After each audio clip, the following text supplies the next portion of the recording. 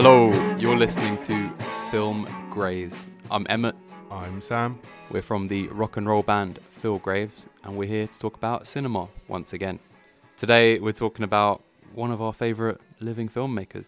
Yeah, a god among we the living, a king among Andersons. He's better than Paul Thomas. He's better than Wes. He's about the same as Paul W.S. It's Roy Andersson, maker of Adverts and Six Features. Yeah, really interesting career spanning 60-year period from the late 60s when he was in film school, making sort of radical documentaries, made his first two features in the 70s. A big breakout hit followed by a huge film maudit, one of the biggest flops in Swedish cinema history. Yeah, then, as he said, moved into advertising, developed his craft, made over like 300 ads, and I guess for like generations of sort of European TV watchers, he was like a very important idiosyncratic voice. Definitely.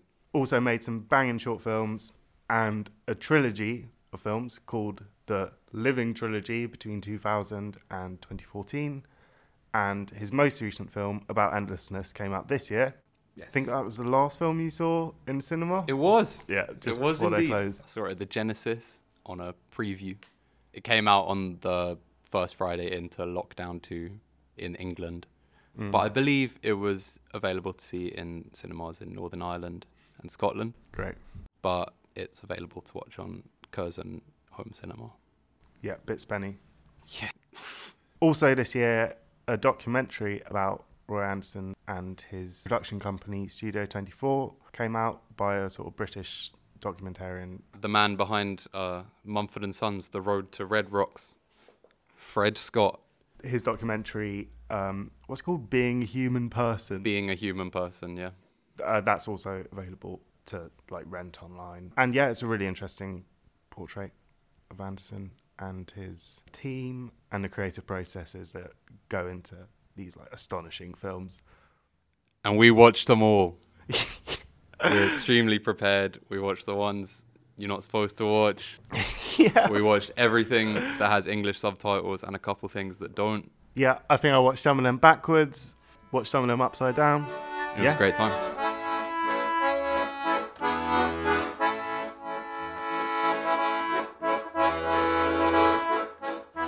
So one of the first things to note with Roy Andersson's films, especially his mature work, is this very unique visual style. Oh, yeah. Very mannered. There are lots of components to it, so I'm actually just going to read this description. As with essays, I think paragraph quotations are the way to go, my friend. Yeah, well, it's about to happen.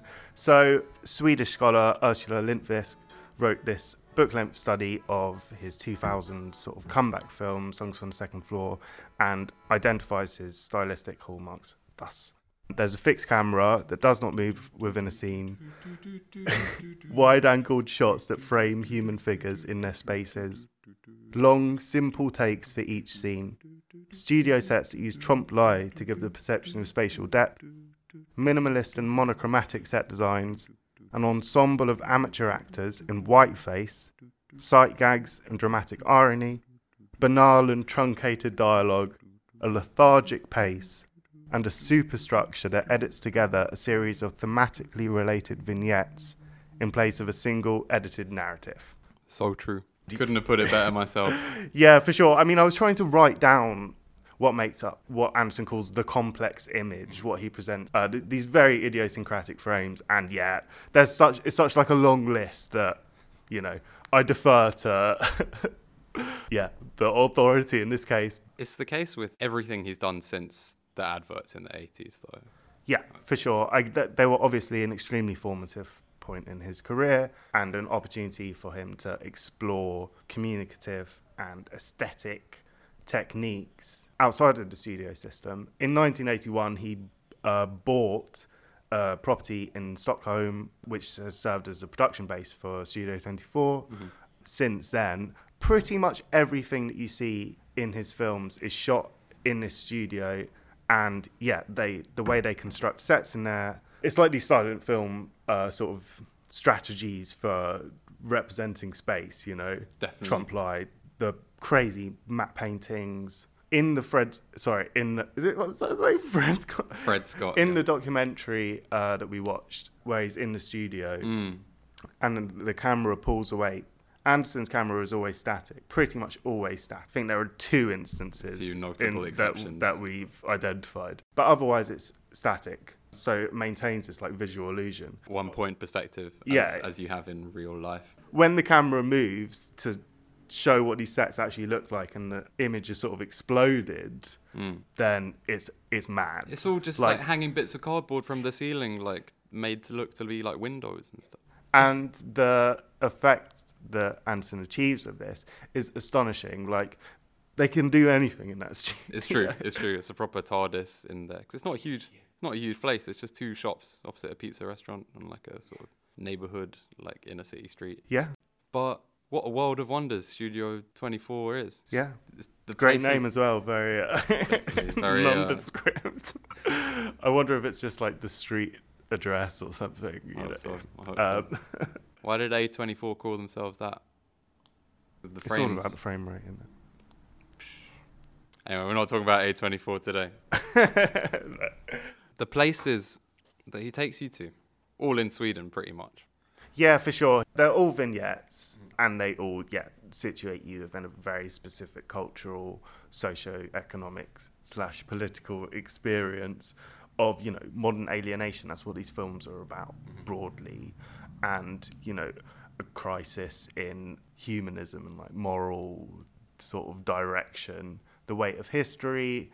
But, he juxtaposes these, like, interesting questions or he composes them through, like, juxtaposition with the banal, like, trivial things, like the everyday. Absolutely. Which so captivated me when I first saw The Pigeon. I guess even when I came across the title of this film, I was like, oh yeah, that sounds right up my street. I mean, it sounds like a Fiona Apple album, doesn't it? A pigeon sat on a branch reflecting on existence. 2014. So that's the 3rd film in this trilogy. It won the Golden Lion at Venice, like the Joker. And I don't know, I'd never seen anything like it when I first watched it. It just appealed to me so much, but... Was that soon? Yeah, it was like when it was out. Saw it at the Film House in Edinburgh, I think. Or maybe the Cameo. Can't remember. I was telling everyone about this shit, doing myself no favors by like doing this, You got to see this film. It's just like 40 shots, and it's kind of about these 2 like joke salesmen, but it's about existence, man, But what a noble thing for a film to go after, Yeah, you're right. I guess the main narrative strain in A Pigeon Sat on a Branch Reflecting on Existence is these 2 novelty item salesmen. You see them deliver their pitch across like a range of sort of bars and cafes in a sort of drab, traffic jam logged. Actually, this is more like barren, isn't it? Yeah, the traffic jam is in Songs from the Second Floor. And You Living. It is a recurrent theme, but you're right. It's more like ghostly, this one. Definitely. And it's just everyone's wearing white face, by the yeah. way, like painted like to look like a ghost or like a zombie or. So these like extremely corpse-like figures are declaring to various people, oh, we want to make people happy, and they sound so depressed, and they're like they've got like a laughing machine, like a sort of troll mask, and what's the other thing? Oh, vampire teeth. Like literally like shite commodities. Extra long. Yeah. Yeah, so we just see them deliver this pitch out of their suitcase to like various people, and these scenes, or like various like potential clients. They do the same pitch like 4 times in the movie, and it's just so funny, But there's more. That's not the story. No, there's no story there. Like sort of like a vague, like sort of guide through this world that he's constructing.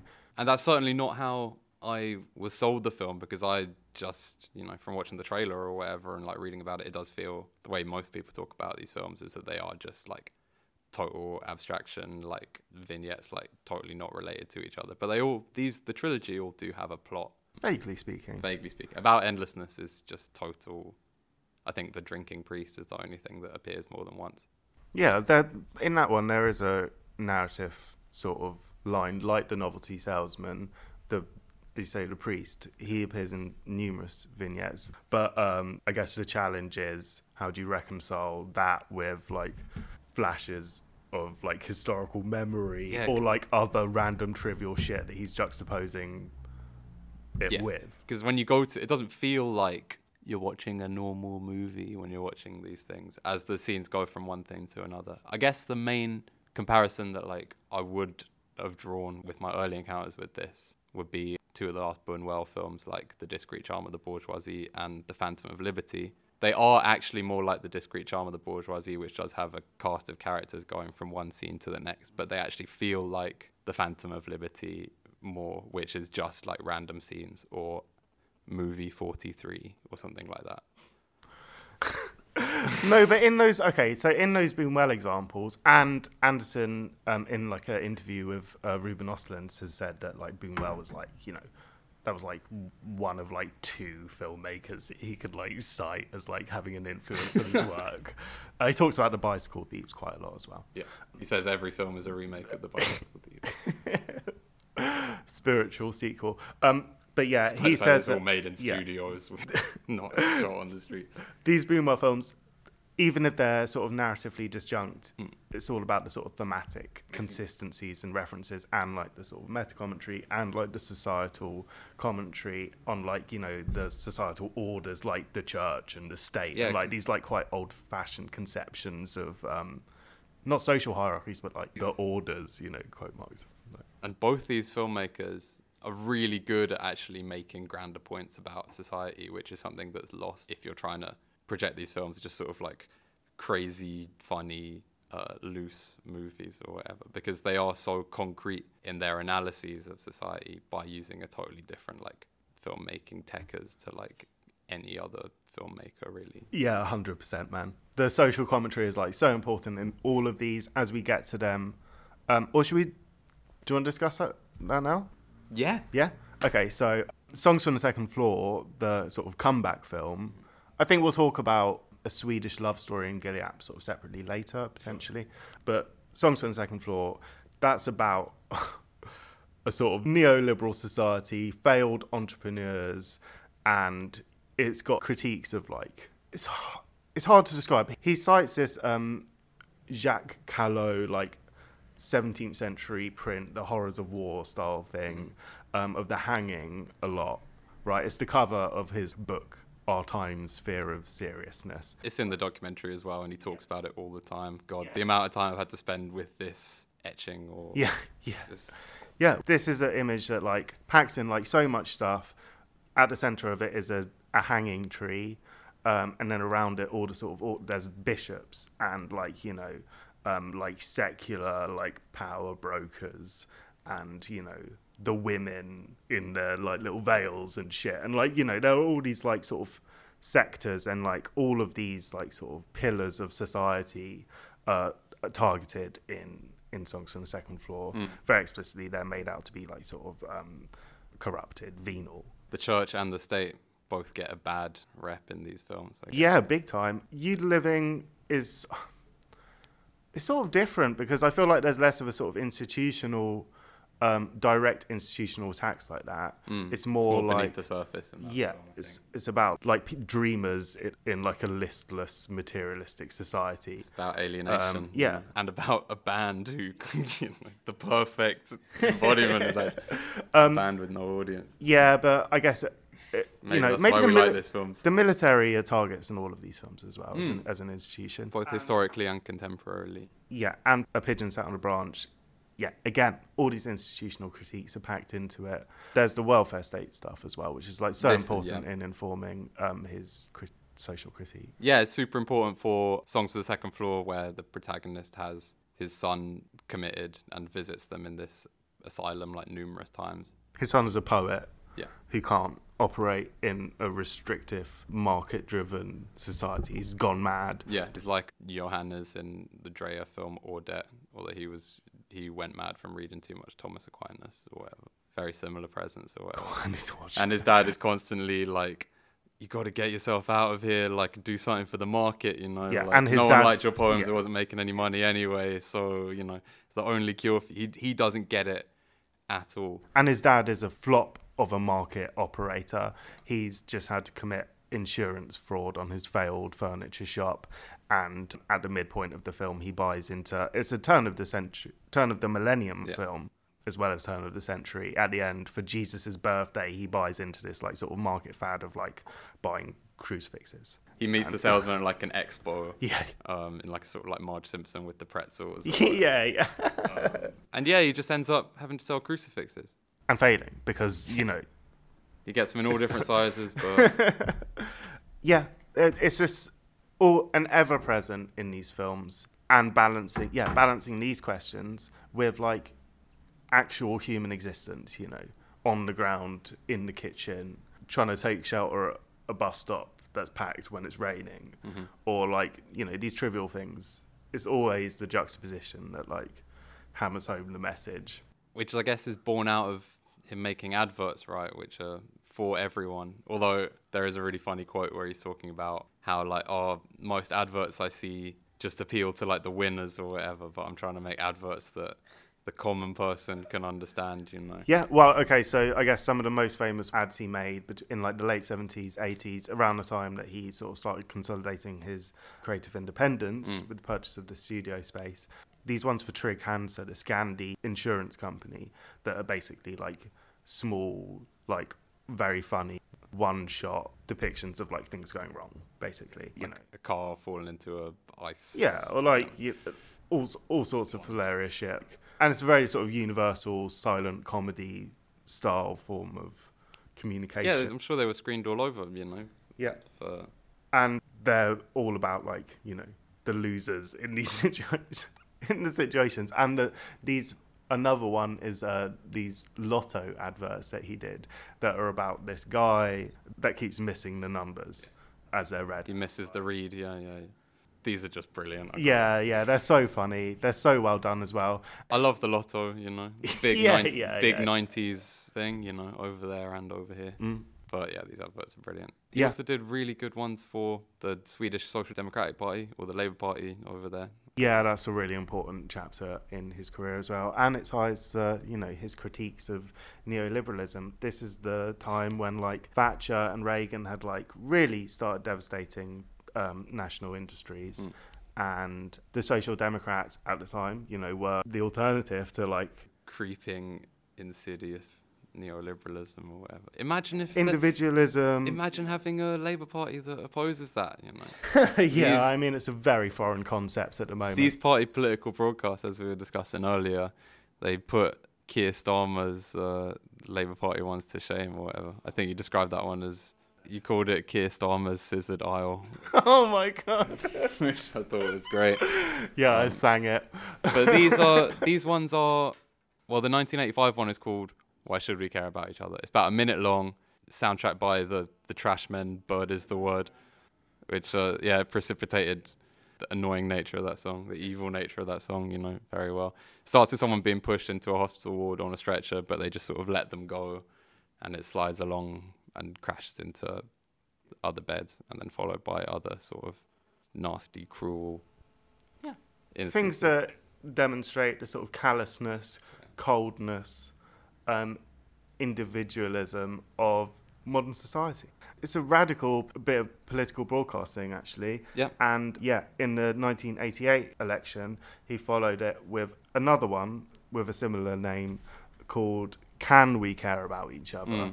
Which is, you know, these are the questions that preoccupy him, his work. This one is even more radical. It's just people from lots of different sort of social classes and professions looking directly into the camera and being like, this is what I want. Like, I want a man, or like a yacht, or like, you know, lots of like different like aspirations. And like, there are some things that like good governance can solve, and there are some, you know, it confronts these questions in like a very interesting way, but as well as being like politically lit, like, and attuned to adverts from 35 years ago you can watch today and feel that. Yeah, the comments on them are like, you know, I can't believe this is a SDP like ad. Like, right. What? Like, were they like radical a different or party? Like, you know, but that is the trajectory of politics, the snuffing out of alternatives. by. Yeah, Definitely. I mean, we don't. No, definitely. No, this is it. You know, people who fetishize the Nordic model in this country should take a look at the work of Roy Andersson. Well, for sure, because I mean, he really problematizes its corruption by the forces of neoliberalism in these films, and these adverts are like a really interesting time capsule as well. It's mad to be saying adverts are art, but yeah, I think in this one example, and maybe the Hitchcock trailer I was talking about last episode, but no, this is the only example. They literally are like. I think they tap into like a universal comedic language, and these political ones are obviously, very interesting. But yeah, I think the technique he used here and the aesthetic really contributed to the sort of maturation of his style, as demonstrated in his subsequent 4 feature films. Yeah, it ticks all the boxes from that quote you read from Lindqvist. Yeah, 100%. Pretty much. The static camera, the sort of action unfolding, no cuts, a bit of the old white face. And just the tone as well. Yeah, the irony, the humour, the blackness, these things, like universality as well. His films are all the time as tragic as they are funny, in a way that I can't really say about many other people's work that I can think of, really. You're looking at two sides of the coin all the time by looking at a fixed image with no editing, Yeah. It's unbelievable what he does. Yeah, and it's really confrontational. I think that's really important, actually, because it's always about these, like, collisions of, like, the trivial and, like, I don't know what the word is, the monumental or the serious. The historical. Yeah, the serious. He wrote a book called In Praise of Seriousness. Our Time's Fear of Seriousness. Our Time's Fear of Seriousness. Yeah, a serious monograph, not translated into English. Sadly, we're going to have to learn Swedish for that one. Yeah, an excerpt of it has been translated into English for this anthology that came out like 10 years ago. Would you care to quote a paragraph? I'd love to. So he mainly talks about the development of his aesthetic approach here, and what he calls... That's the thing, like, it's always about, like, the mix between aesthetics and, like, the theory or, like, the background, like, the idea here. Like, they're constantly interlinked because, like, we were literally just talking, and now it's... The complex image is a term that was invented by Bazin, and I guess he was mostly talking about deep focus cinematography and staging, talking about the films of Jean Renoir, who's obviously, I guess, a sort of influence, broadly speaking, on Andersson in the way that he's one of my favourite filmmakers. I can't wait to talk about Renoir for years on Film Grade. But just quickly, he's obviously the son of the painter, but his work isn't that similar to his father. But he was really interested in capturing the influence of painting on cinema and like continuing the trajectory of cinema and the moving image as being influenced by painting. Yeah. You could say the same about Peter Greenaway, and you could also definitely say the same about this guy. There are loads of specific examples to cite of paintings that Andersson is influenced by, but just the whole thing is like, 100%. And to slightly expand on that, even as important as painting is, I think Lindqvist uses the idea of intermediality, a sort of interdisciplinary creative approach that encompasses not just painting, but also the stage, poetry, literature, photography, prints, all sorts of art forms, It's like utterly synthetic. And he describes this approach. One of the main things that emerges in this excerpt is how much he abhors the close-up. Like, he utterly rejects it. He says, according to me, one gets less information about a person the closer you come to him or her. In the end, one cannot even distinguish a human eye from that of a cow, or even a dead cow, which is clearly illustrated in Buñuel's In Chien Andalou. Of course. But also his ideas about editing. He says, for example, I can find no reason to communicate something in several images if it can be done in one. He's all about trying to communicate as much as possible in a single image. And even that technical exegesis is still just as tied to the sort of philosophical nature of it as well, because there's this quote, I think it's in that passage as well, and he says it in the documentary, Being a Human Person, about how like you learn more from a person from the room that they're in than the expression on their face. He loves to say that. Yeah, definitely. Which you aren't really asked to think about most of the time. No, for sure, but it really differentiates itself from conventional filmmaking, because it really does confront you with these like single images, and that also brings up like an interesting relationship with time, because we see scenes play out in real time, which often stresses the sort of emptiness of time, or the texture of boredom. Yeah, all these things. I was watching no monologue peep show clips, which is really weird because you don't realize how much of that show is structured by, or how much of the time in that is structured by like things that the characters can't. They're not actually communicating, like it's being like mediated, but they're just standing there and like it's awkward. And that's what these films are like, the use of time is like so idiosyncratic and challenging. Some of these shots are really long, some of the sequences are really long. The other one, and I've been itching to press the button the whole time on this episode and on pretty much all the film grades, but Playtime, one of the best films ever made by Jacques Tati from 1968.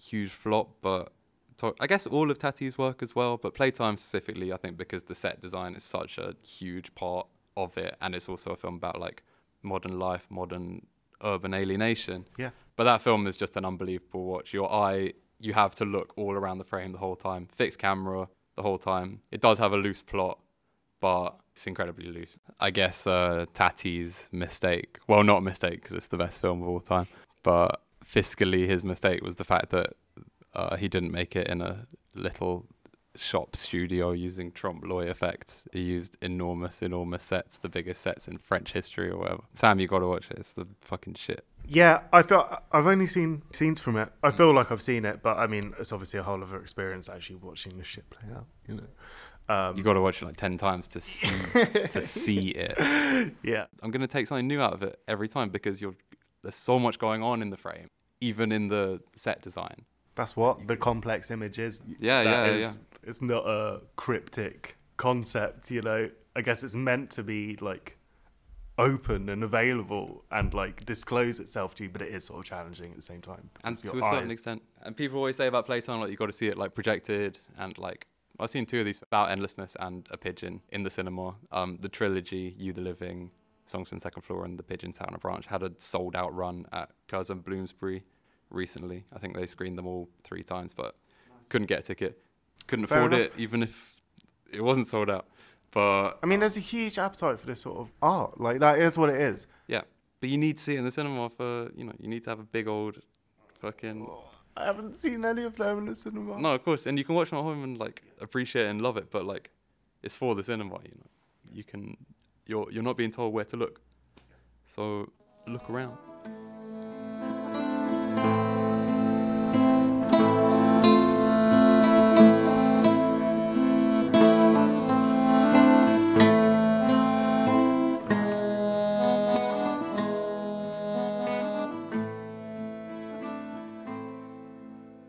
In the late 80s to early 90s, he made 2 slightly longer form pieces of work. Something Happened from 1987. Yeah. And World of Glory from 1991. I've only seen the latter. It's really worth watching. Yeah, I think Something Happened is only available on a sort of compilation of some of his early works on DVD, and I couldn't find it. I think potentially out of print even. You can watch like bits of it. I saw a couple bits in the documentary, but when you're showing like 3 seconds out of like, I had this problem with the Swans documentary recently where it's like you're only watching like the 10 loudest seconds of a 20-minute long song or whatever. You're not really getting the point. But I did get to see some mad images from Something Happened in this documentary. Yeah, it's 24 minutes long. About half of it in various parts is on YouTube or other streaming sites. It's interesting. It was sort of commissioned by the Swedish National Board of Health and Welfare, or he was approached by them to make an information film about AIDS. And he basically came out with this mad indictment of sort of scientific institutions and scientists as like a sort of evil wing of like... The CIA. Yeah. Which is something you hear all the time. And it is a fringe belief, but it's not the first time I've come across this suggestion before. Yeah. Whatever.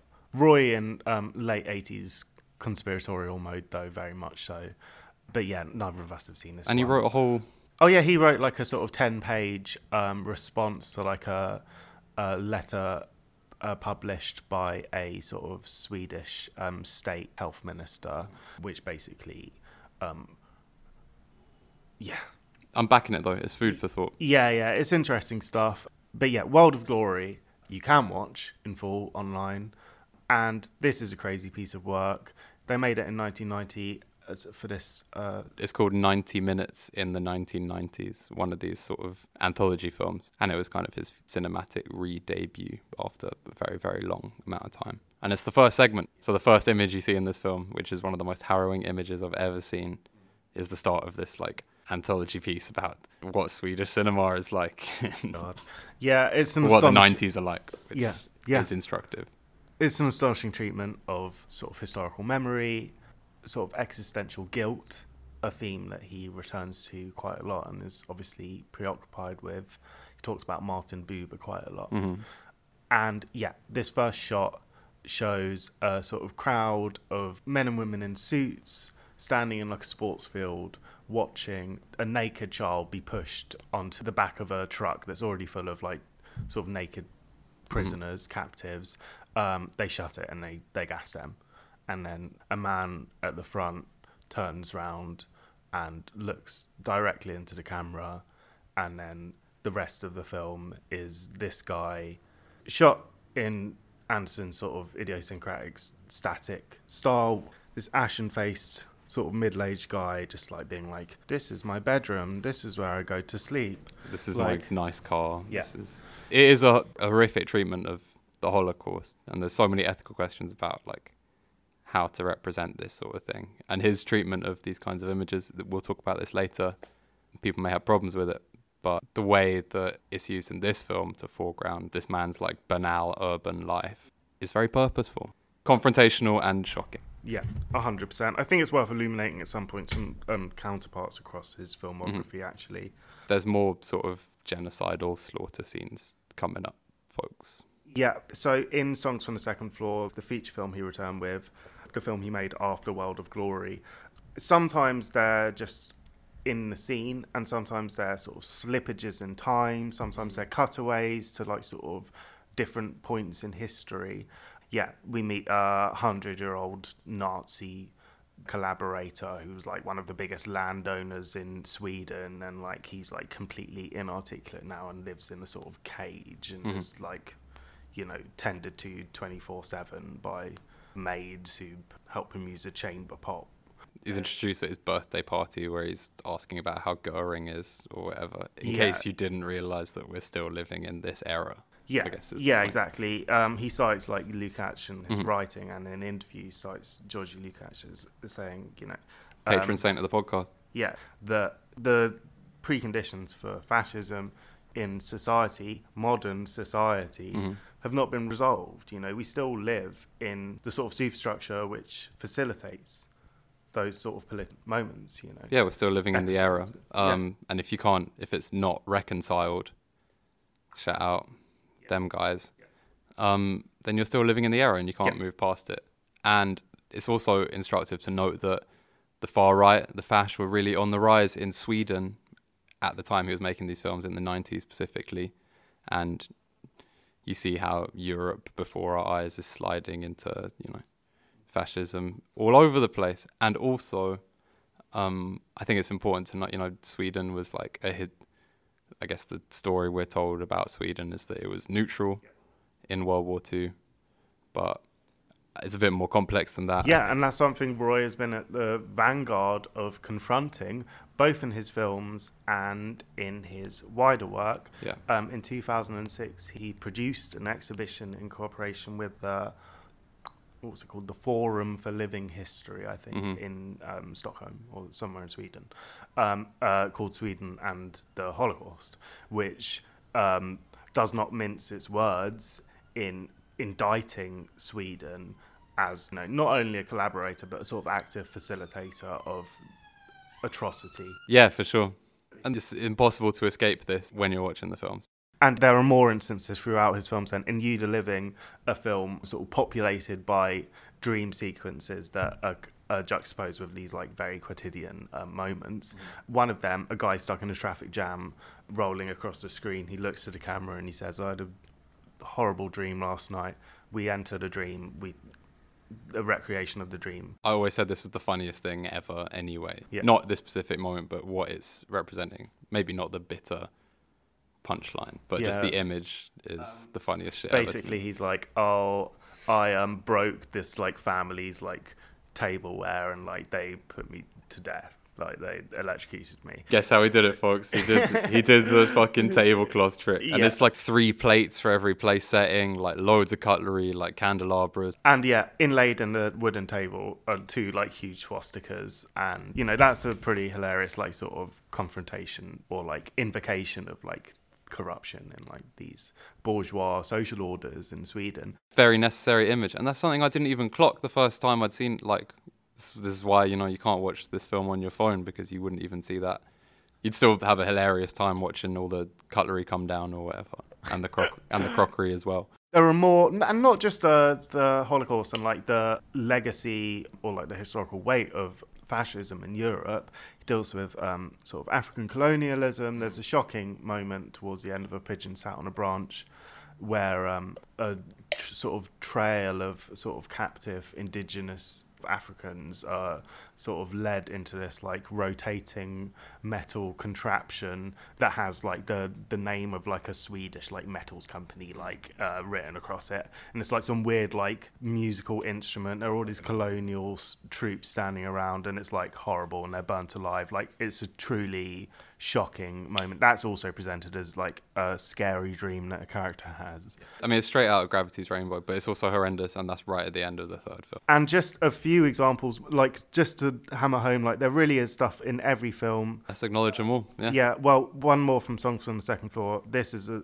really mad sequence where the main character, in what I refer to as like sort of slippage in time, is confronted by this like ghost of like a young Russian kid who was executed by the Lithuanian SS in Minsk alongside a girl, and it's a sort of recreation of like a real photograph. That is horrendous with the kid following him around. Yeah, it's really in the subway and stuff. Literally haunting, and that's one of the only tracking shots in his oeuvre as well. And in About Endlessness, a film which I think is actually tonally very different to the rest of these, or its sort of humanism is in a slightly different register maybe. There's a sort of cutaway after like a sort of very trivial like sort of cafe sequence where a man goes in looking for someone that's not there. It's nothingy, and it's like a sort of human moment. It's a cutaway to like a sort of like sort of Juney beach sort of alcove, and like someone's being executed. Like he's not even being executed. He's just tied up there and then left to hang as they all leave him behind. It's crazy.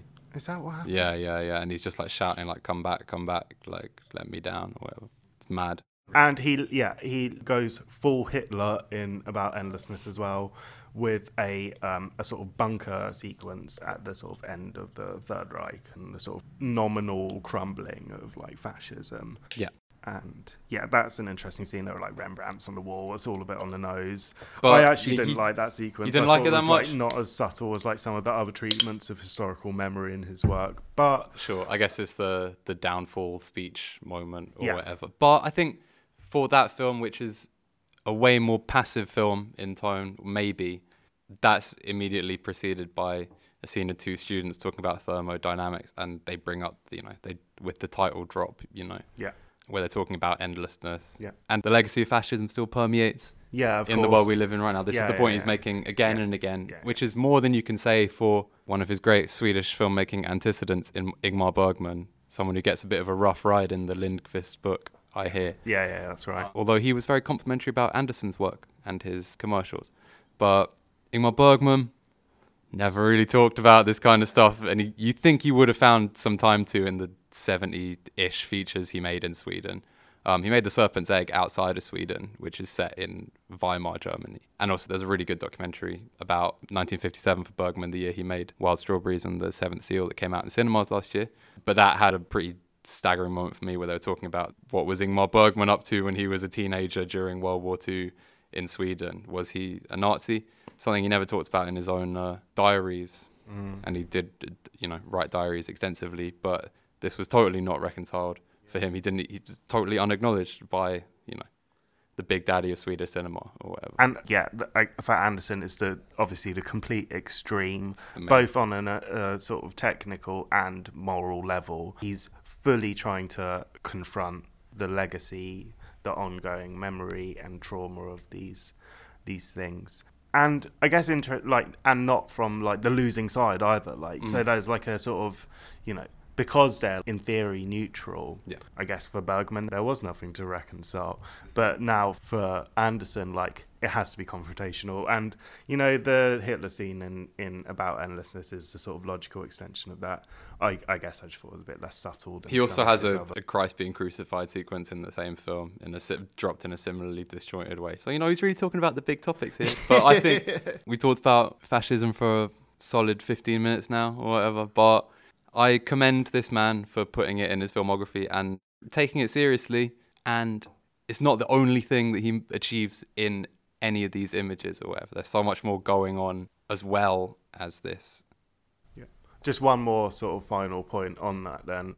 I guess revisionist history is a sort of dirty term because people associate it with like Holocaust deniers, stuff like that, right? But his work goes in the opposite direction because it's revising like a sort of complacency and challenging Swedes and international audiences to contemplate their nation's like role in...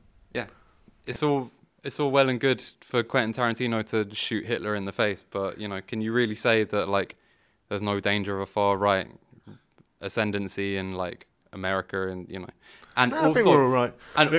And how can you even make a postmodern work like Inglourious Bastards? Even that is to suggest that you're, like, after that, you know. Even if you may consider, you know, the horrors of World War II, like, how will... We got to live in a world to like never let anything as awful or evil happen again. But that's arguably not the intent behind a lot of the architects of postmodern society. It's important to note that, spoiler alert for this 12-minute art film, World of Glory ends with the same man who's just like narrated his banal existence, presented it to you while looking you in the eye. He has another one of these horrible dreams like the dreams we're about to talk about, where he hears like a distant screaming voice, but it's pretty loud in the mix, even though the staging gives a lot more space. He says, I've just woken up from a horrible dream. I can't tell if this screaming is like from my dream or in the real world. He's totally divorced from the sequence that he was in at the start of the film, in the same way that, you know, with the arrangement of the images, like you can't forget that and it colors your whole viewing of the film from your perspective, but he does his best to ignore it. God, it's such a deep film, actually. Yeah, World really of Glory, is. It really like, is. But I'd really recommend it. In the same way, you know, that I guess other filmmakers that we've looked at their early work, their sort of formative work like this, like Bong and Kleber Mendonça, I feel like World of Glory really fits within that sort of instructive framework that if you want to try and, you know, I feel like it's a sort of a key almost to like some of these later works. Sure, like in Incoherence. Incoherence and, you know... Cold Tropics. Yeah. Nice. That's a triple bill. Yeah, it really is. Oh, that would be dope.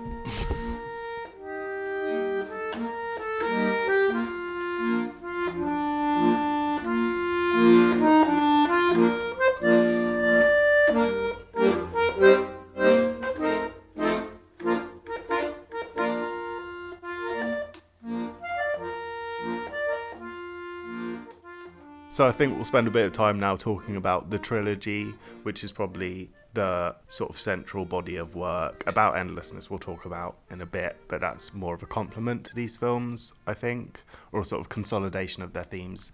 Well, don't dispute me now, we'll talk about it later. in Pidgin, it says in the opening titles, the third part of a trilogy, although the first two aren't marked out thusly. Is that right? Yeah. Fair. Okay. It does make sense because sometimes when I just remember like little bits of sequences or little bits of scenes, sequence is an irrelevant word in this episode. When I remember bits of scenes from these films, sometimes I have a hard time remembering which one they're in because it is a grand piece of work. Yeah. Much like another big precedent. I guess it was going on around the same time as this. The Scary Movie quadrilogy. I think they have a similar logic. You know, sometimes they can feel, if when you're describing them a little bit, this really jokes bit where this happens and it's like this painting. You need to think like, oh yeah, were they still parodying Scream in like 20 12 or some shit. It's like Scary Movie, Date Movie, Meet the Spartans, but they're spoofing the modern world. I think like those films, which obviously have a very coherent like aesthetic, very like sort of Hollywoody, like flashy post 2000s aesthetic. Music to my ears. These films also have a very unified, as we've discussed, sort of technical approach. You know, born of the fact that they're all made in a studio, bar like one or two scenes. But even in those exteriors, they sort of manipulate the landscape and sort of bend it to their will using like matte backgrounds and, God, you know, all this stuff. There's one in Songs from the Second Floor, an airport sequence where there's people, you know, dragging insane amounts of luggage. All the like bosses are like leaving basically after like firing people, and they're all going off to like leave for winter. It looks bigger than the check-in at Heathrow Airport or whatever. It's vast, cavernous, and there's loads of people. I do not understand how they shot this sequence. I mean, you were talking about playtime earlier, and that like sense of like depth in the frame and just like this like cold, very modern like sort of architecture that just sort of like seems to go on and on in a like very beige way as well. But it's enormous, and it was shot in about a room about twice the size of the one we're recording this one. Cubic. It's a pretty big room. It's just a huge technical achievement because it just looks so real. Or so convincing, or even if you are aware of the artifice, it's extremely immersive and convincing. Well, the one lesson I learned in, 3 years of doing art at school, hated every minute, but I do remember learning the 1-point perspective diagram. So it should be quite straightforward. But watching these films, I still don't get it. I don't understand. Yeah. Well, the fixed point helps. Or rather, the fixed point is utterly essential. But yeah, just the illusion of like an abyss of depth. A mise en abîme. Yeah, exactly so. And that's just astonishing. And there are so many examples of that in his films. Some of them are just mind-boggling to visualize. So one of my favourite ones is in A Pigeon Sat on a Branch, where Edward Hopper, the American sort of urban painter... Such a key figure in this whole thing. Yeah, he's cited quite a lot. But, you know, the link is, like, clear. It's very much so that vibe of, like, sort of urban alienation, like, cool tones and, like... dimly lit bars of people drinking by themselves. Yeah. And so the novelty salesman in A Pigeon, they go to this, like, bar on the outskirts, like, in the middle of the frame, along the sort of horizon of the frame, at the sort of midway point, there's, like, a window going along, like, the bar front that we're looking at. The back is like half like buildings and then half like sort of wasteland, right? So much depth in this frame. And then it's just insane. This is like another like collision of sort of historical memory and like, you know, the weight of history or like cultural memory and like the everyday, because the salesmen are just in this bar like talking to a bunch of sort of randoms. And it's then a real Ready Player One moment. And then a guy rides in on a horse from the street in the background. And the guy's like, get him some sparkling water. And he's like, he like kicks out all the women from the bar, and then like a big procession of troops come in the background. The King Charles XII comes. It goes on for about 10 minutes. It's a really long shot. It's just... Charles XII from the 17th century? Yeah, it was like late 17th, early 18th century, and I think he was like a bit of a King John sort of figure, I think, right, okay, yeah. Because there's a sort of second scene where they come back the other way, and rather than being, you know, all pomp and in their like regalia and shit, they're all like tattered, like the miseries of war sort of images. The composition's the same, but they're just coming from the other direction. And the barman just keeps repeating this like sort of platitude about like territorial losses under Charles XII, and like I guess it's like a song lyric or something like that. Right, yeah. It's just got so much going on. They're amazing to bear witness to as well as what they have to say. Yeah. But there are just so many. I think You the Living, I think, is a very romantic film. It's so steeped in like dreams. Mm-hmm. You know, it's about people being dreamers as a sort of escape from their loneliness or market alienation, even just like the boringness of their life, as you said earlier. It's a classic boring part 2 of the trilogy, you know. Yeah. There's a dream sequence in this one, which is probably my favourite sequence in this film, where there's like a young woman who's like drinking in the bars alone, and then, I don't know, 2/3 of the way through the film, it's last orders again, like they're ringing the bell. She like looks at the camera and she's like, oh, I had a dream last night. Throughout the film, like she's been like trying to have a drink with her favourite rock and roll star. Yeah, who's like very like, I don't even know how to describe he's like Axiom in Dakar. Yeah, exactly. obviously in whiteface as well, but this time it's a sign of vivacity rather than. And this is just one of the most amazing things I've ever seen on film as a technical achievement. She's like, oh, and on the fretboard as well. Yeah, I dreamt I married Mickey, the guitarist, and then it cuts to like this like fixed point in the room. There's a window in the background. He's just like in the fore room, like playing the guitar. She's in like a back room in the background. Like all these are like Vermeer compositions as well, or like Kamashai or something like that. And he's just like shredding. And then you realise that the exterior is moving, and then you realise they're like on a track, and it's mad. The house is on a train. It's like some Studio Ghibli shit. It's actually insane. The train pulls into a station and there's adoring fans. They do this all in the studio with like trees, like tree cutouts, like on like tracks going past on pulleys and stuff like that. So tactile. It's just such an extremely moving scene. And you hate that kind of music as well. So yeah, so cheesy. I don't know how it works for me. It's like the best example of it though, where it's just totally emotionally overwhelming. There's no wind in this guy's hair. It's in quite like a demure, like small room, but playing epic music. Then the whole crowd, there's like a cast of hundreds like appear at their window like wanting an autograph. And again, they did this, I'm not sure whether they did this in his studio. One or two things they've shot in, like one of his friends is also a producer that has a studio. So they've shot some of the slightly larger scenes. The Charles XII scene they shot in there. The Songs from the Second Floor train station sequence they shot in an old hangar and turned it into a train station, which is just mad. And it's one of the most realistic looking parts of the whole trilogy as well. I think it really looks like a train station. And just the craft in these films is truly staggering. Tell me some of your favourite scenes, some of your favourite moments, like aesthetics, Where to begin? Yeah. I've loved spending the last couple weeks in Roy World deep diving because there's just where to begin. I think even the trivial ones, though, are like momentous. Just like a fat old man sitting in his kitchen and like his wife's like sort of scowling at him or something. Like it's this sort of shit. It's like just, it works. I tell you what, as a nice, also from You the Living, but the total opposite of the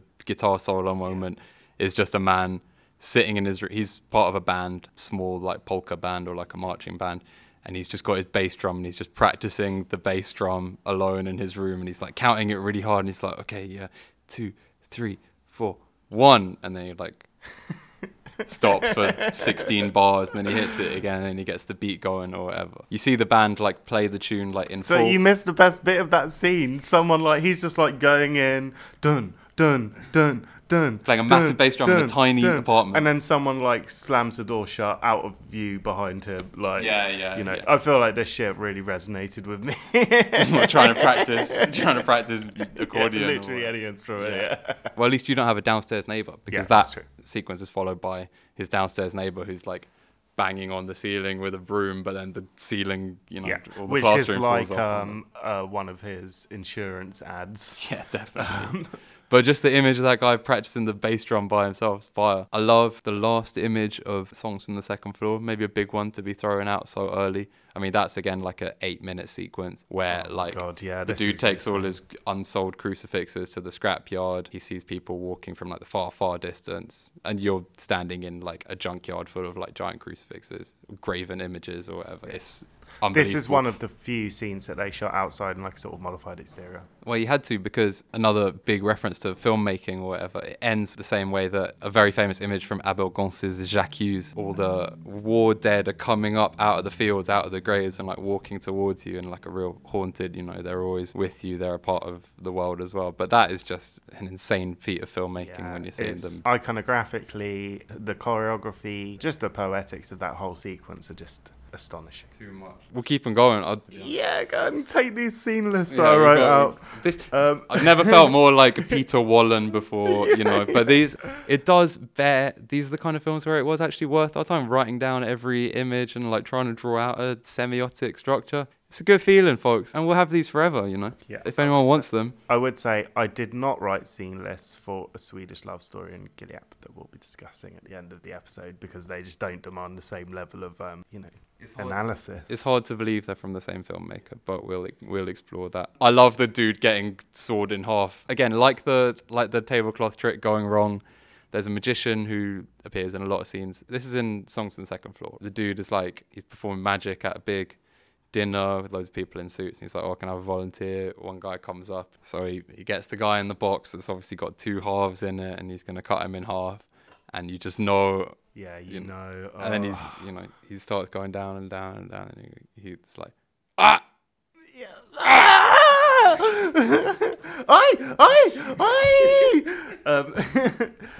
That was the first scene they shot for Songs from the Second Floor. Whoa. And they couldn't get it right at first. Like, Roy is a very What do you sort mean of... they couldn't get it Roy's right? like a very sort of like he's...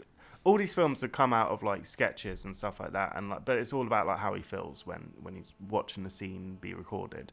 There's stuff like, he'll laugh like on the 50th take. Stuff like that. Like, he'll be cracking up at bits of dialogue, like when he's heard it for like the 50th time, which is just hilarious and very endearing, I think. But yeah, it just wasn't clicking. So then he made them like change the floor of the stage, and like he was like just doing all these like little adjustments, and then that ultimately is the first scene. The guy that plays the magician, like so many of these actors, I feel like we haven't stressed this enough.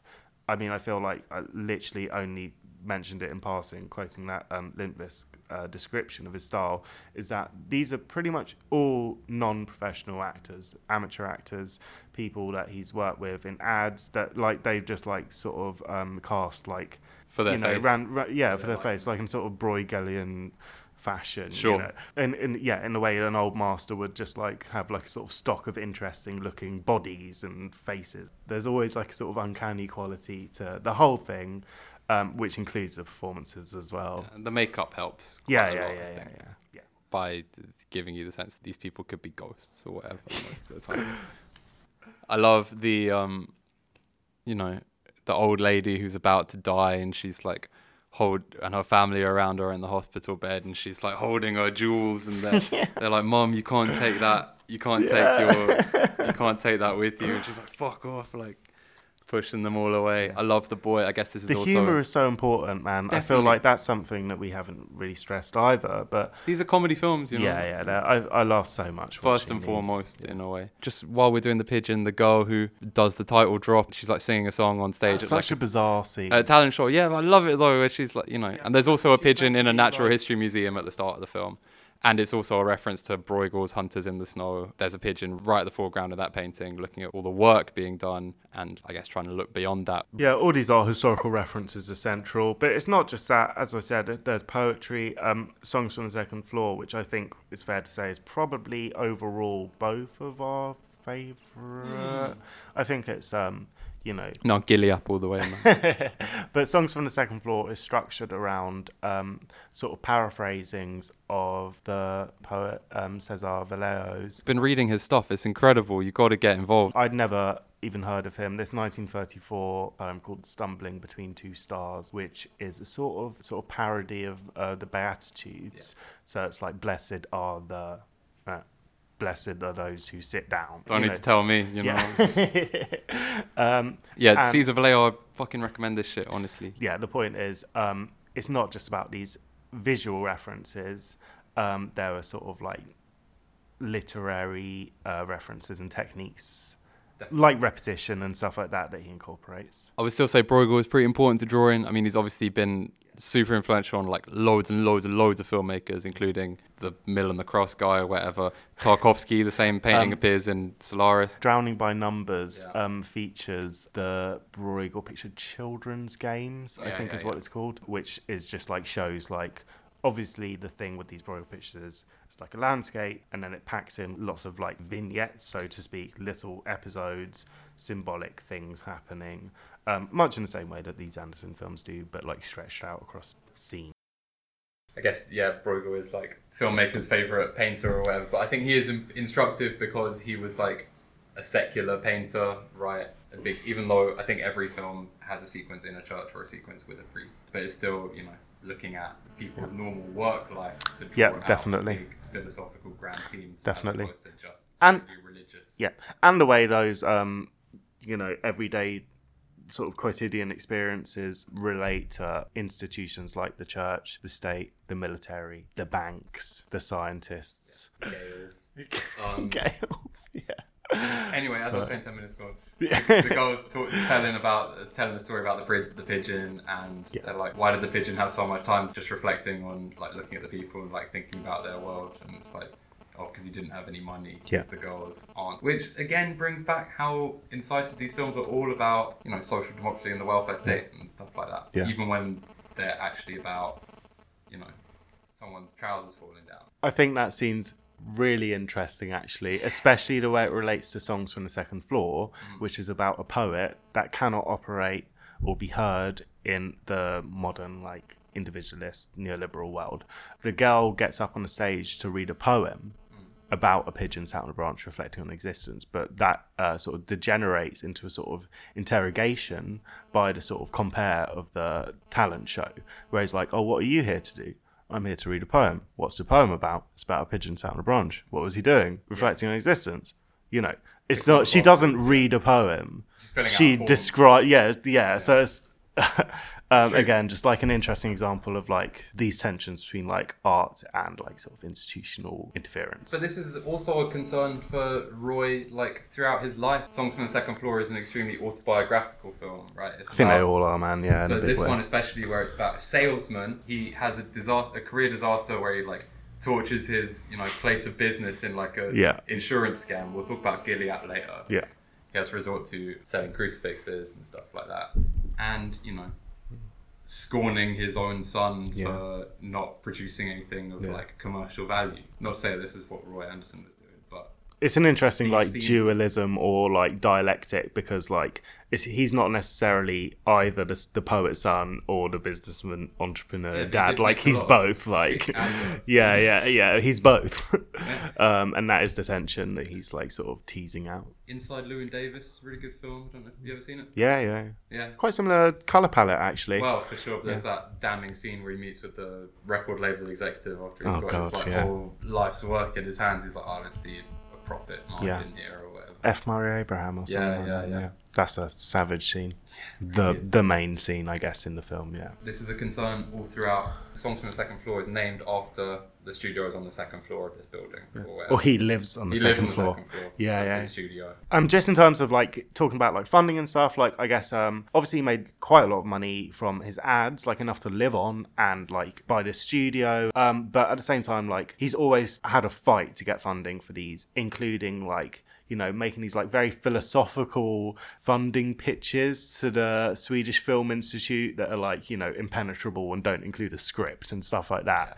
The sort I'd probably end up writing, you know, and then like having like a very sort of like antagonistic relationship with them. When he was at film school, Bergman was the sort of managing director of the sort of Swedish Film Institute school, and you know they had a very antagonistic relationship as well because like he didn't get it. And Anderson just wanted to make like radical documentaries about like tennis. The Zimbabwe, Sweden tennis. Yeah, it was like an apartheid. There's just always so much to think about with these films. Like it's actually, sorry, that was tangential. I can't remember where we were. You're like Roy Andersson. Going on these flights of fancy, you know, down all these paths. I want to talk about the scene in Song from the Second Floor, set in the Grand Hotel, straight after this epic sacrifice, Midsummer-esque moment that we talked about before. There's a really old man who like can't stand up and he's like propping himself up the bar. He's like getting sick on the floor, and there's an enormous like shepherd's crook leaning against the wall. When does this scene take place? Is it in the modern era? Yeah.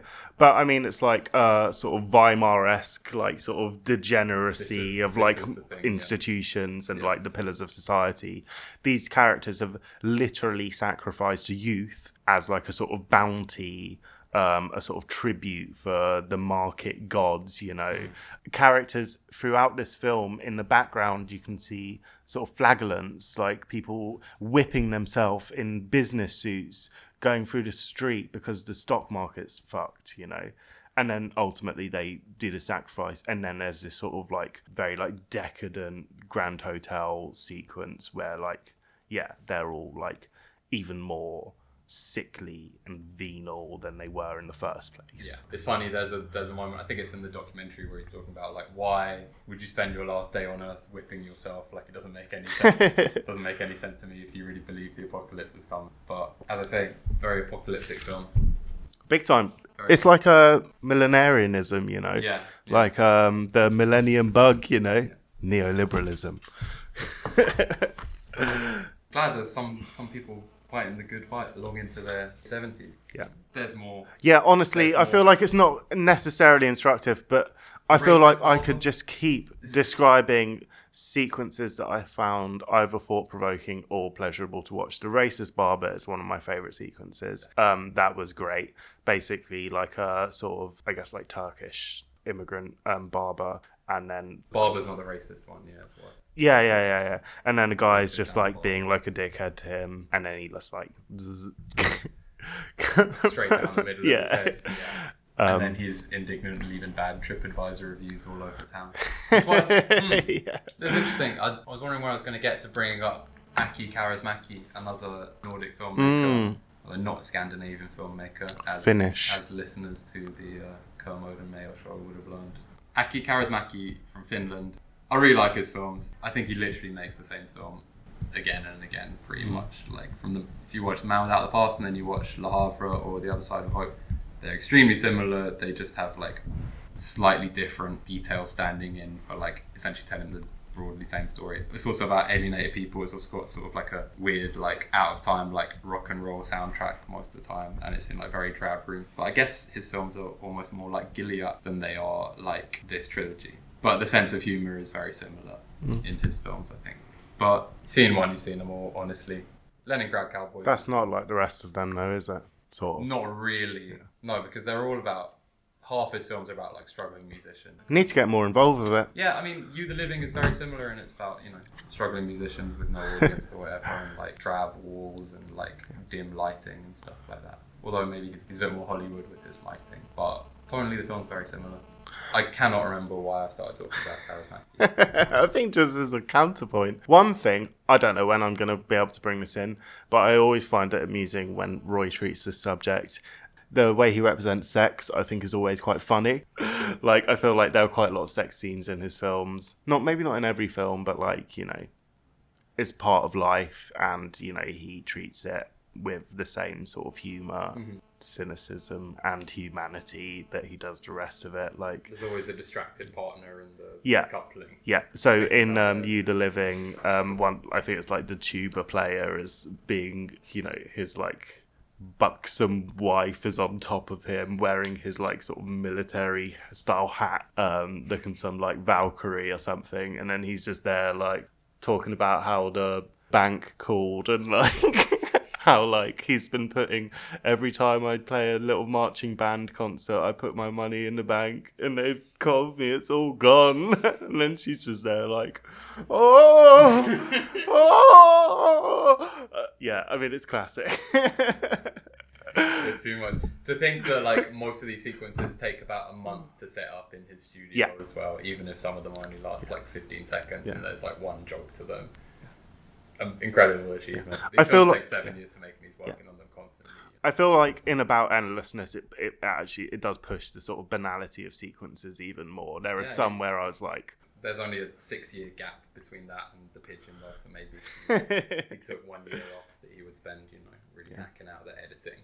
Hacking out the final 15 minutes.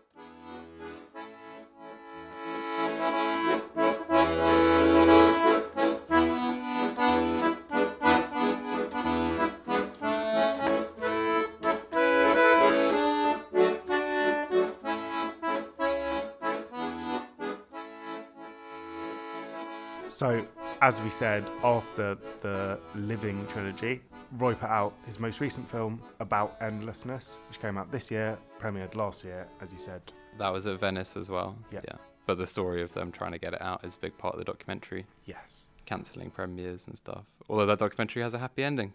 This has the huge feeling of like a final film and like it's a recapitulation, like revisiting of certain themes. This film's like an hour 15. Yeah, it's super short, easy watch. I feel the others are maybe like hour and a half. Maybe the longest one is like 100 minutes. Yeah.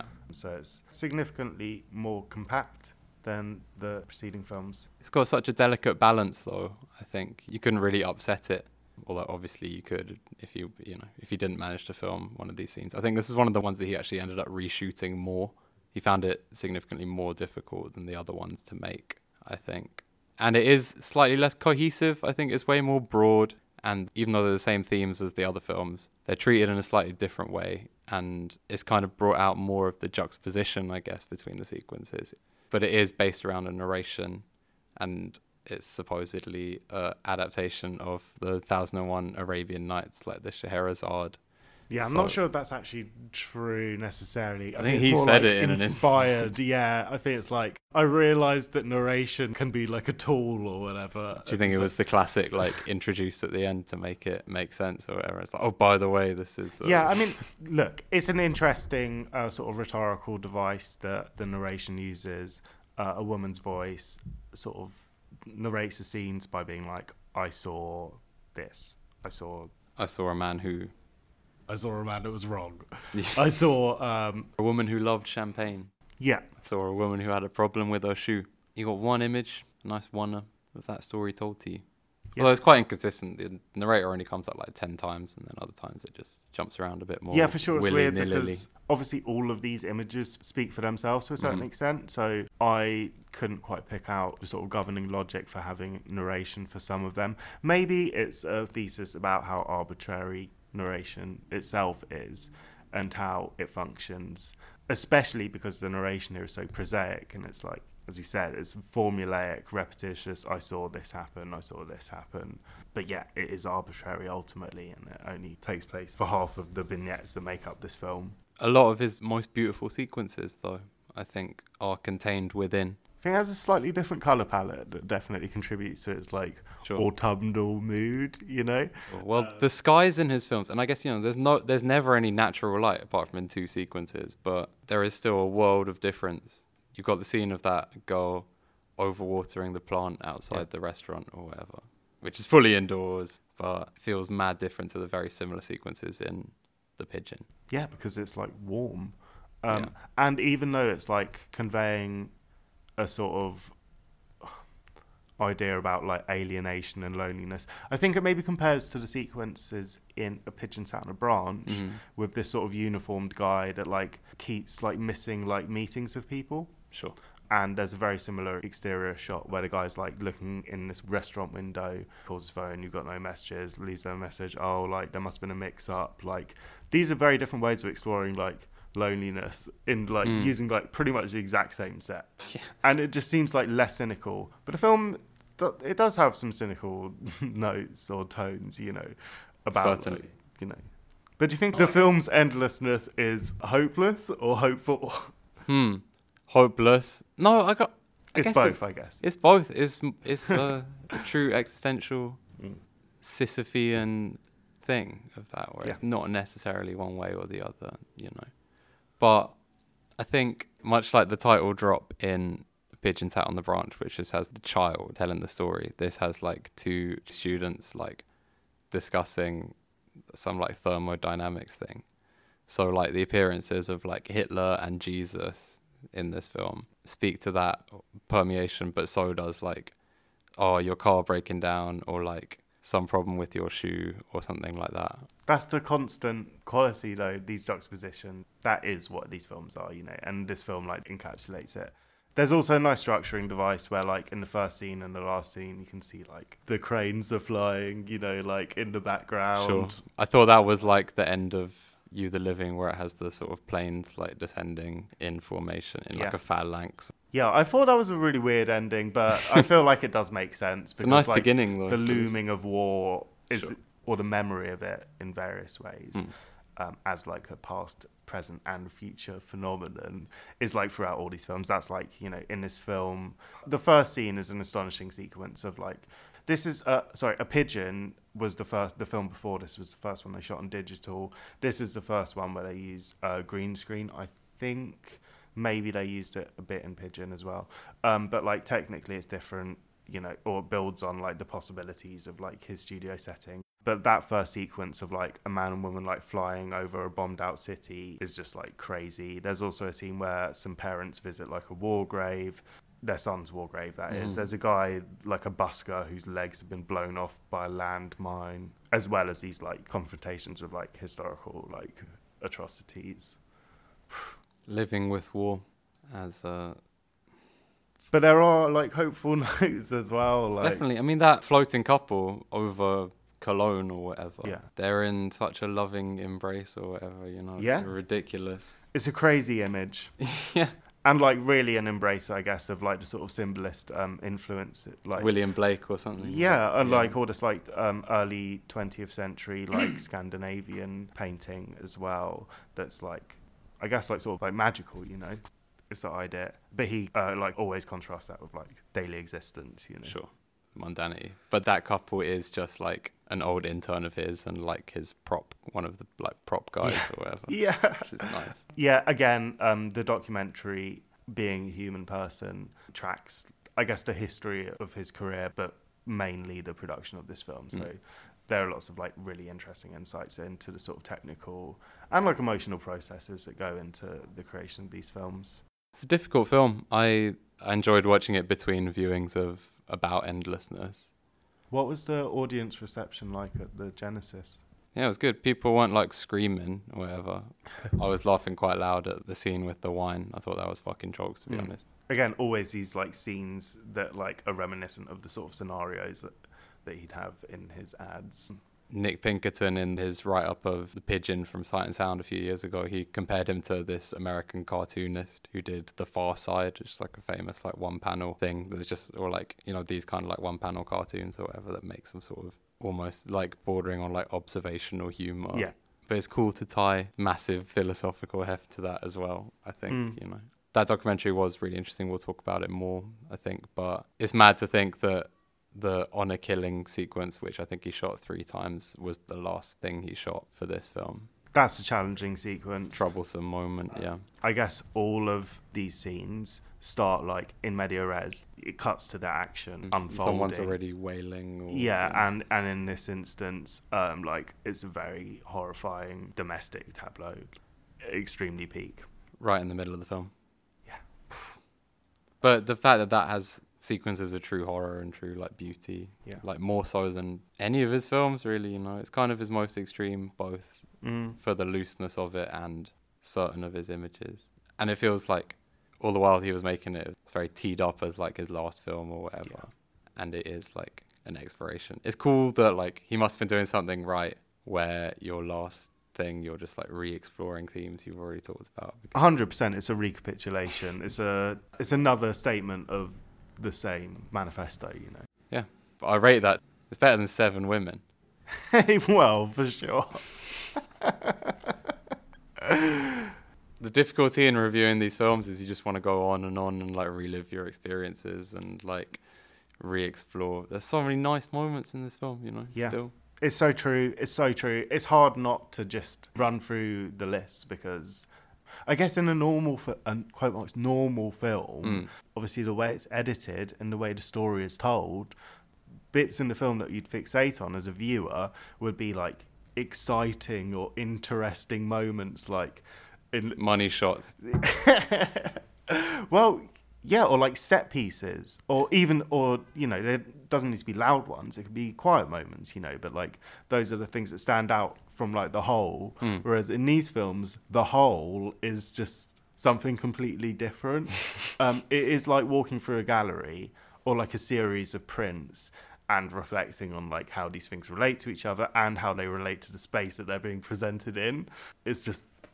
It's real art cinema, but also, you know, expert commercial maker. So these, so these bits look good in the trailer and on the poster or whatever. For sure. But look, all the old masters in the early modern period were like rampant capitalists. Sure.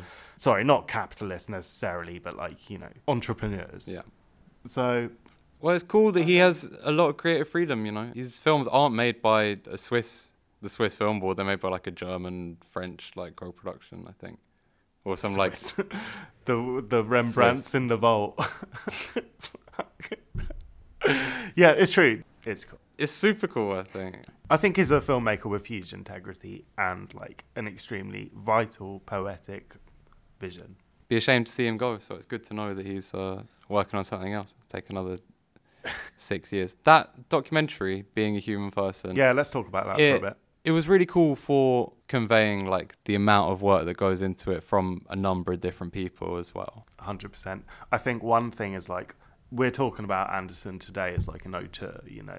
It's like the workshop, like an old painter. Exactly, man. Exactly. And when you go to the gallery, like half of them are painted by like The Apprentice, you know. But it does emphasize how collaborative it is and how he's built like a community, you know, and people are really invested in the craft that he sort of represents and is perpetuating. And yeah, it's really, really beautiful. I found it very moving actually seeing the sort of spirit of their workplace, you know. Definitely. And they're all looking out for him, you know. The other side to this film, which was different ethical questions to the ethics of like the Roy Andersson films or whatever. But well, for sure. The other side to this documentary is like him struggling with alcoholism. And he says like, oh, he only got like seriously into it after he won the Golden Lion for The Pigeon or whatever, and he completed the trilogy and he sort of like found that determination or whatever. But, you know, this film was made like under the About Endlessness was made under the heavier influence or whatever. And I don't know, they're these kind of like copy scenes, but I don't know if they're like that's so true, man. I don't know if they're like I think they're staged. It's like Catfish or something, isn't it? Yeah. It's really horrible. It's deep because it's like through the crack in the door or whatever, you just see him like, but then also as he's making the film, he's just got his little like 35 cl like glass bottle, and it's like he's so attached to them. It's really sad to bear witness to in a way. The film is set out to make you think like everyone's really concerned for him or whatever. He goes to rehab, and About Endlessness, I guess some critics may be a bit uncharitable and say that the sort of more elliptical structure of About Endlessness and frequency of like black cards, which are a pretty, you know, powerful thing in the film, I think. It's been a feature of all his work, but they're pretty heavy on the black cards. Deployed like properly in About Endlessness could be like, you know, a crutch. Yeah, a bit more like lapsed, but I think that's all right as well. I think it's an aesthetic decision. I think it's super deliberate. I think you could cut it the exact same without the black cards, and you know, don't think it's necessarily. Yeah, when you get your Peter Wallen on though, you know, you can see what function they serve. Well, for sure, they're always around the most like serious. Yeah. They're a form of punctuation for sure. And look, his work's always been influenced by a silent sensibility as well, and I think it relates to that. And those guys were drinking beer anyway. So yeah, for sure. All filmmakers. Yeah, I think being a human person's treatment of Anderson's drinking is a bit salacious. I think so. I'd like to see if he gives Marcus Mumford the same ride. For real. I appreciate that, obviously, it's all collaborative work that they're doing, and, you know, there's like a family vibe. It's hard to talk about, but I don't think they treated it that well, and I don't think he has anything to apologise for. Word. I have a problem with it because they treat it like it's like cinema verite, but then why would they be shooting it through like a little nicely expressionist crack through the door or whatever? And then he's also carrying around, I think he's pretty cute with it, you know. Someone brings him one and he's like, oh, how did they know it's like the one I like or whatever. You're always brandishing that you're an advertisement for this fucking schnapps or whatever he's drinking. But it's a huge part of the documentary, and it's sad to see, but it's calm, I reckon. Yeah, I think it was an attempt to like try and complicate its biographical subject, which fell flat from a sort of perspectival view. Who's to say alcoholism is real? He also has, you know, the sequence where, like, in the documentary, he's like, oh, they're really going to send me to prison for this scene or whatever, and it's the priest. It's, like, an amazingly set up sequence of, like, a priest drinking most of the communion wine in the sacristy and, like, looking fucking sad about it and then going out to do communion. Great scene. But, you know, it's deep. But it's an interesting thing to have in a film about such a wonderful artist, you know. And seeing the creative process like in full flow. For sure. It's it's a fascinating depiction. One of my favourite filmmaking documentaries is the Studio Ghibli In the Kingdom of Dreams and Madness, or maybe it's the other way around. That's just a fascinating depiction of both the sort of creative sort of aspects of filmmaking and the sort of labour questions and the sort of labour relations between the sort of master and the apprentices. Like, it is interesting. And I think that's the appropriate analogy to use, as we've already established, you know. Like, he is a master, and it's very interesting to see his techniques, you know, being explicated in a pretty exploitational documentary film. It's funny to think that way more people saw that documentary in the cinema than saw About Endlessness in the cinema. That's mad. We've sold. I tried to go see it at the Rio. We've sold out. I guess even though like really it's about making about endlessness, it illuminates the production of all his previous films. It interviews like what's the name? Fred Scott. He had a lot of access to the Studio 24 premises and like personnel, and you know he's talking to the Hungarian guy that's been his like cinematographer forever. Like I can't remember his name, and like yeah, all the production assistants and stuff. Like you just get such a good insight into it. There's a really good clip of Roy Andersson talking to Ruben Östlund, a filmmaker who said that he's more influenced by Andersson's ads. Perfectly conceivable. I think this guy always puts like top 10 funny videos as like his film of the year. You know, he's always saying he's way more influenced by like YouTube clips than cinema. Although my favorite bit in The Square is a very Andersonian moment, the bit with like the cleaner hoovering up the whole art exhibition in The Square. Yeah, that's very much like that. And I that think shit. aesthetically Ruben Östlund's work is very indebted to Andersson's Definitely. style actually. We watched Play, Yeah. for Film Club a long time ago. Steph picked it back in the early days of the now teenaged Film Club. You should have been there for Yeah, that's a great movie, Play. Loved that. Yeah, you know, I guess it's sort of like verite sort of subject or like lens, but the actual camera, the way it's placed and like the setup is like very indebted, I think, to Andersson's style. True. I guess the location shooting of that film makes it mad different. Andersson's talking about like the virtues of like landscape over portrait. Not that like apart from like Quibi films, like no one's really making portrait films or whatever. But you know, when trying to pick my film of the year, I'm trying to decide the virtues of like the close-ups in like Pedro Costa's film versus this, where it's all about the rooms and like the landscapeness. It's going to be a tough question. You're going to have to listen to Film Grade to see where I'm at. For sure. That will be an interesting one. I love to watch Roy talk, is what I'm trying to say, really. Yeah, for sure. I think he's a communicator and like a theorist. He's got a nice way of making these like incredibly grand points or whatever. For sure. He's extremely well read and cites, we've mentioned some of his references, his intellectual references, people like Martin Buber, Lukács. You know, he's part of this like intellectual framework, you know, and like he communicates that well in interviews. Like it's a pleasure to watch him talk with his hip flask in tow ratings. Good on him. Anything else about endlessness? I loved it. I'm going to be watching it for years to come, getting a lot of pleasure out of it. And a sobering degree of horror as well, which I appreciate. Good to see the master at work. Some really nice frames, some nice people in bars, drinking and remembering and dreaming.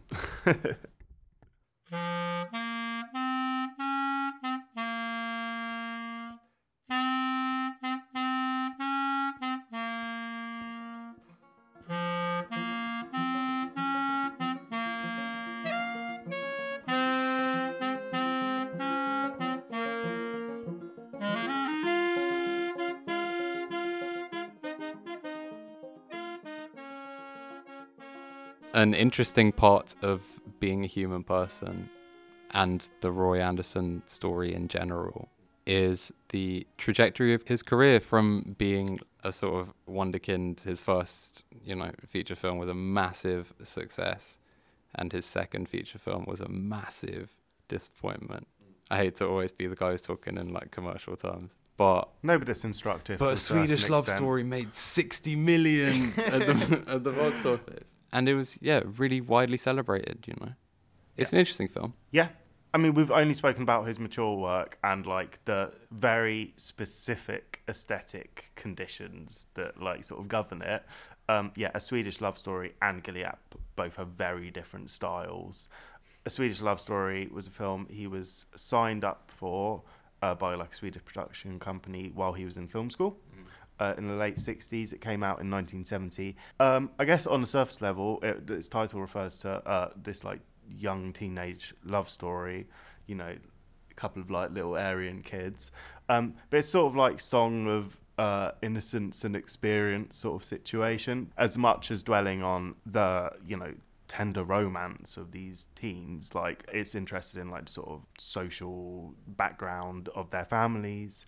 And Andersson said on his website, there's a quote that says, their families are the lost generation of the welfare society. And I guess like at the time he was like coming out of student politics, right? And, you know, at the beginning of Swedish Love Story, they're like at like an old people's home, and like these people are like shunted aside, basically the same way that we like treat old people in like modern Western society. You know, like one of the main things in Anderson's work is that like there's not that much like humanity often in how it's handled. In like the 90s, one of the other books that he made was this like sort of anthology of like sort of humanist writings to try and encourage school age kids to like go into like care work, Right. and yeah, sort of rectify like sort of like callousness. Well, it's good for the soul. Yeah, for real. That's like the tip of the iceberg. Like, it doesn't just, you know, their families are like from different social backgrounds, from like the city and the countryside. There are all these like class tensions. There's loads going on, but it is like a way more generic film and like quite Bergman-y, ironically. I found it really straightforward. I don't really have too much to say about it, even though people seem to love this film. At the time, people really loved it. Yeah, it was a huge hit. I guess it was like sort of like very modish, like it's a colour film. And it does have like, you know, a lot of nice zooms and close-ups and soft focus cinematography. Yeah, it's... And, you know, a blossoming romance with some social themes. But it's not an exceptional film. No. I think he was actually sort of repulsed by the success of this film. There's still things that I liked about it. I like the cinematography. Again, very Renoir vibes. It kind of reminded me of like Picnic on the Grass, the way it looked with this, like, you know, just nice photography. And I guess people, you know, must have been like, oh, enough of this Bergman guy. Like, he's just given us all this miserable, you know, nuclear, you know, end of the world shit. And now we've just got...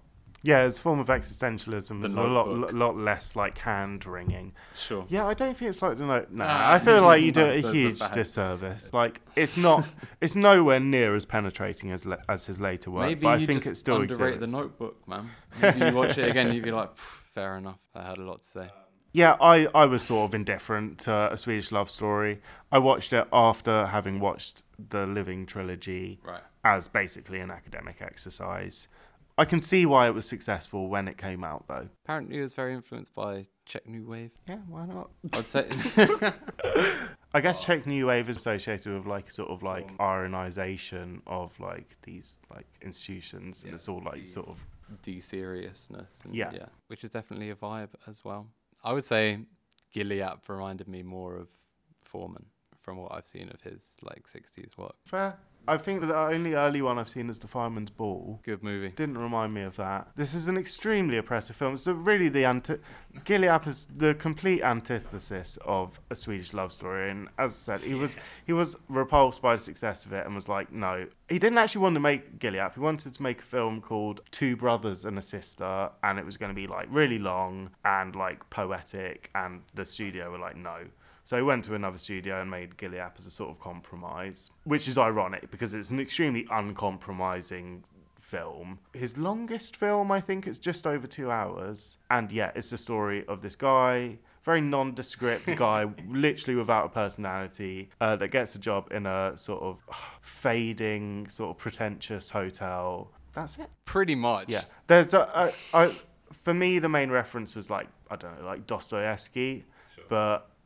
I don't know. I guess mine would be the Bresson adaptations of Dostoevsky. It is this kind of flow. There's a lot to it, though. Yeah. Long shots, drab colour scheme. It's proper slow cinema. Yeah. I just enjoy to think about this film. It was such a flop. Like, people were absolutely hating it, making jokes on TV for like 30 years about how like, oh, at least it's not Gilliap or whatever. This is the worst shit of all time. This is like Rude Box or something. I don't know. Anderson's films engage with alienation, maybe like no other filmmaker, but this is by far the most alienating. It's challenging to watch.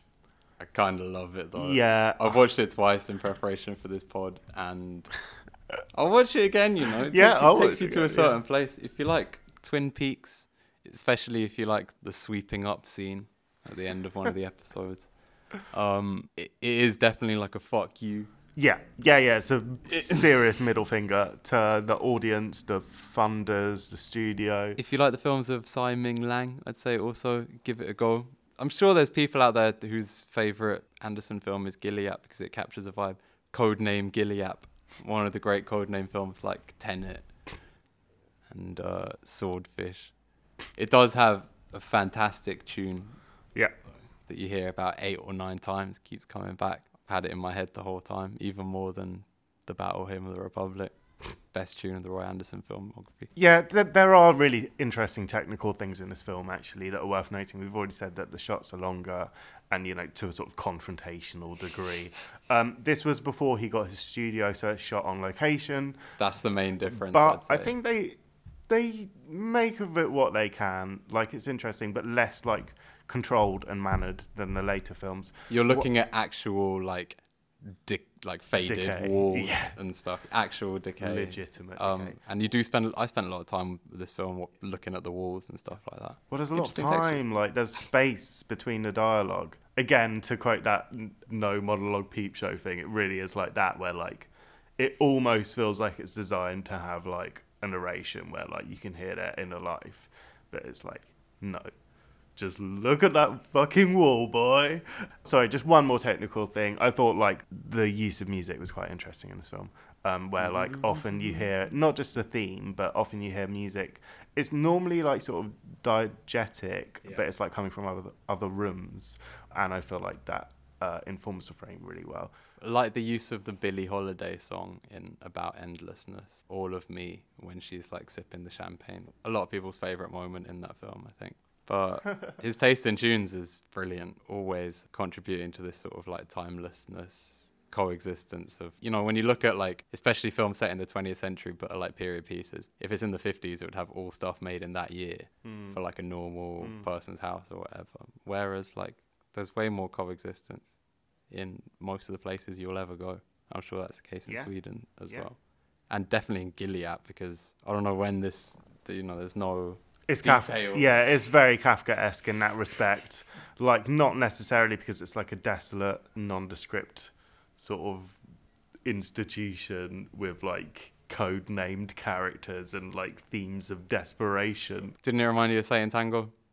Just a little bit. Didn't it remind you of Barton Fink? Just a little bit. Yeah, it's just, confrontational and oppressive are the words that come to mind. And confrontational are a different way to the films that actually are trying to get you to think about something. Because I think this is just trying to get you to, dwell on the mundanity. We haven't even really spoken about the idea of, spectatorship in these films. It's, really important, especially with the points at which the fourth wall is broken and, overall, the way it's framed that, is suggestive of, participation and stuff like that. No, but it is, some real slow cinema shit, I guess Chantal Ackerman, Jeanne Dielman was, a couple of years before Gilead or whatever, but was, a film that has been more and more appreciated as years go by, as you see, what happens to cinema or whatever. Gilead hasn't really had that thing. There's funny things from Roy where he says, I don't get it because everyone hated my shit, but then Kubrick made Barry Lyndon just the year after and everyone loved it. What's the deal? I kind of found it hard to point out the similarities. I guess the detachment of the camera from especially the protagonist. Yeah, the characters are just passengers of sort of external causation in these films, forces. Gilead, ripe for reappraisal. I love to think about it. What order do you think a newcomer should approach these films in then? If I may, I'd say Songs from the Second Floor first. I'd probably say the same. I guess The Pigeon was the first one I saw, but I would have liked to have seen the whole trilogy. You the Living is also on Mubi right now. And that's a pretty nice introduction, I think. Yeah. Maybe Gilead second, so you can just drop yourself in. I think the journey is so essential for appreciating and enjoying his work. I'd say also you can find a half-hour compilation of his ads on YouTube. It's a fine video. Yeah, to watch it. There are worse ways to spend your time than watching this shit. Very funny. The only 2 times I've ever chosen to watch ads have been for the Film Grays podcast, when I watched the fucking Ridley Scott John Boyega one for the last one for a aborted Ridley sketch. Scott make that? No, he's in it. He made a lot of adverts though. And all the Roy Anderson adverts, but they're adverts for things I can't even buy, so I don't even know what that what I'm doing. You want to go and buy insurance in the early 80s? Honestly, I've had such a good time watching these films. I hadn't seen any of them before. Great. You said you wanted to do an episode on the release of About Endlessness. The spectre loomed large though, and A Pigeon Sat on a Branch was one that, like, when it came out, it was very much in my sort of consciousness, but I didn't watch it. It was always on my radar. I'm so happy to have done the deep dive, though, because it's just been such a pleasure. Hey, thanks for doing it, Sam. Yeah. He's the man.